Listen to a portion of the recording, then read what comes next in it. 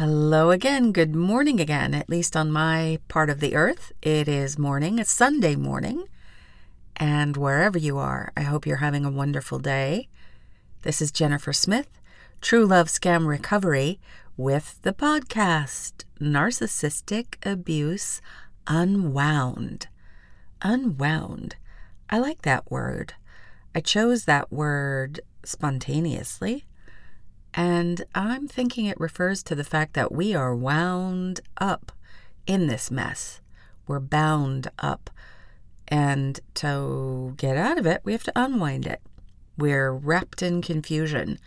And we have to untangle the confusion to know what happened, to recover, restore our lives, and become pathological, parasitic, user-proof forever. I think the more of us that know what this is, the day will come when suddenly we all know. A function of collective consciousness. People will not have to go through this, but they'll know what it is and know that there are predators. It'll just be a thing. It'll just be, that's a predator. And guess what? Those creatures will not be able to do what they do in the numbers or the depth that they do. Because if we know what they are, we are far less likely to fall under their spell and much more likely to separate them from ourselves by this recognition and therefore sidestep being wound up, bound up, spellbound, mesmerized, hypnotized, ensorcelled. So I want to talk again about some of the things they do that are quite frankly ridiculous. And I think anyone who has been in this will recognize this. They say things. They say things that don't make sense. And in the aftermath, we come to realize that almost every single thing they have ever said is a lie. But there are certain things they say that are the truth. And in the moment that they say them, in the conditions we're under, the circumstances, the setting, and because we're normal people, we don't recognize these things they say as truth in the moment that they speak it, but truly it is their truth, their absolute truth, raw, newsflash, this is how I think, this is what I am, kind of truth. So here's the kinds of phrases I'm talking about. If you knew me, you wouldn't love me. If you knew what I really was, you wouldn't want to have children with me. I'm a monster. Why do you want to have kids with me? I'm not like other people. I don't feel things other people feel. Step back. I'm about to get physical and you don't want to see that. All I think about on the way home is smashing your head against the wall. Now, I went from pretty mild to really horrific right there. And each one of those phrases is a direct quote from some psychopath/sociopath, same thing, 2 words for the same thing, or another. What have you heard that is so odd? Like, oh, I make all my boyfriends sick. That it just doesn't make sense when they say it. It hits our brain and our body, and what's happening is it doesn't measure up to anything we have previously experienced. It doesn't measure up to our morals, ethics, to make any recognition or find meaning in what they said. It seems impossible. So we tend to say things like, you're not a monster, or you have feelings, you're normal, because that's all we know, and because that's what we need.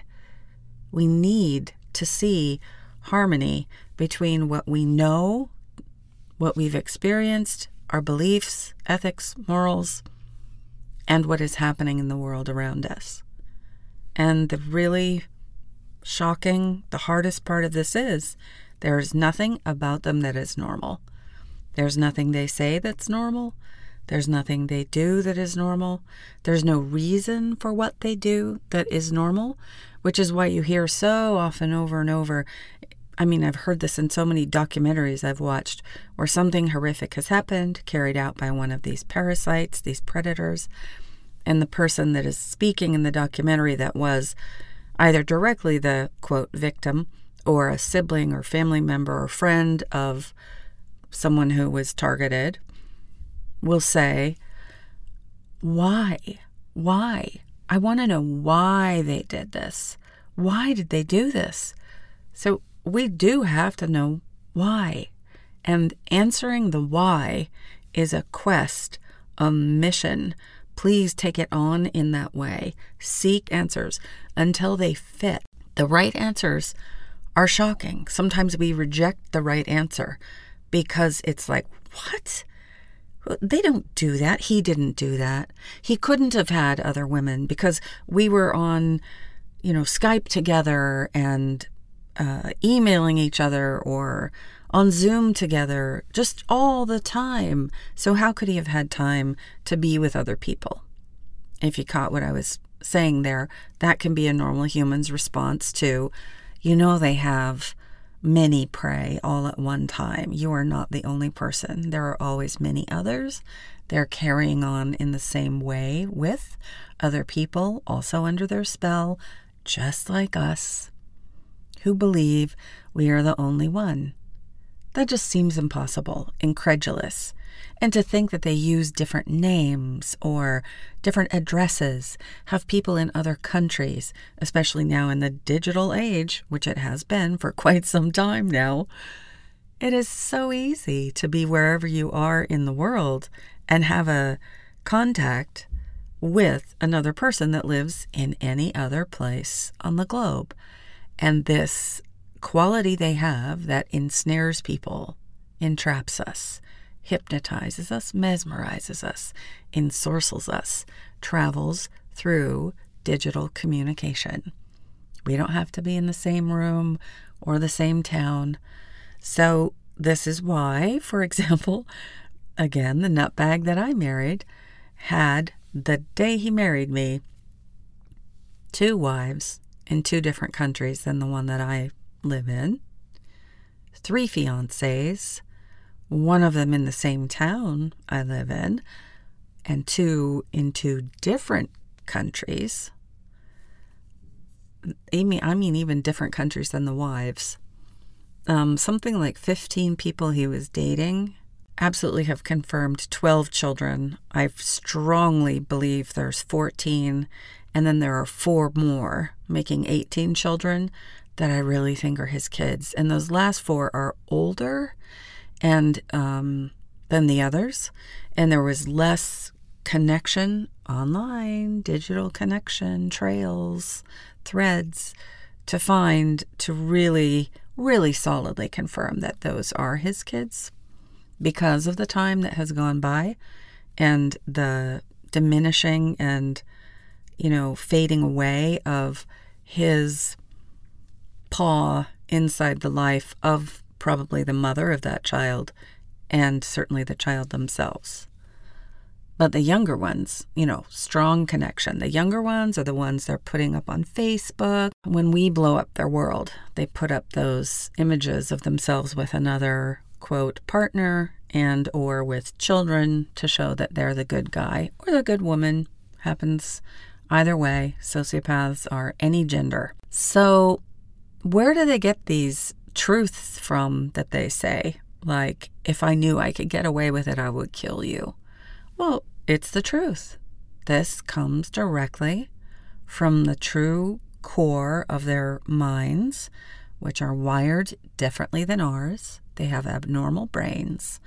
And the part of the brain that is missing is the part that feels connection, that is genuine and caring. They are missing the ability to love or like. They do not have any positive concern for anything outside their own skin. That is what narcissism in the fullest extent is. Pure narcissism, a closed circuit of self. and I have said these things, in previous podcasts, maybe in a different little way. And all of this bears repeating multiple times because it takes a long time to absorb it and accept it and integrate it, metabolize it into our knowledge of what can occur. I'm still not going to call it normal, but we are going to incorporate it into our normal or common understanding of the possibilities in life. And once we all do this, I do think they will not be able to do what they do now. And that's the goal. So look out for those things in your memory. Hopefully it's a memory. I mean, if you are still in touch with them, listen to what they say. Look for those odd things that are the truth, that are the real truth. What? You just cried just now in church. How do you do that?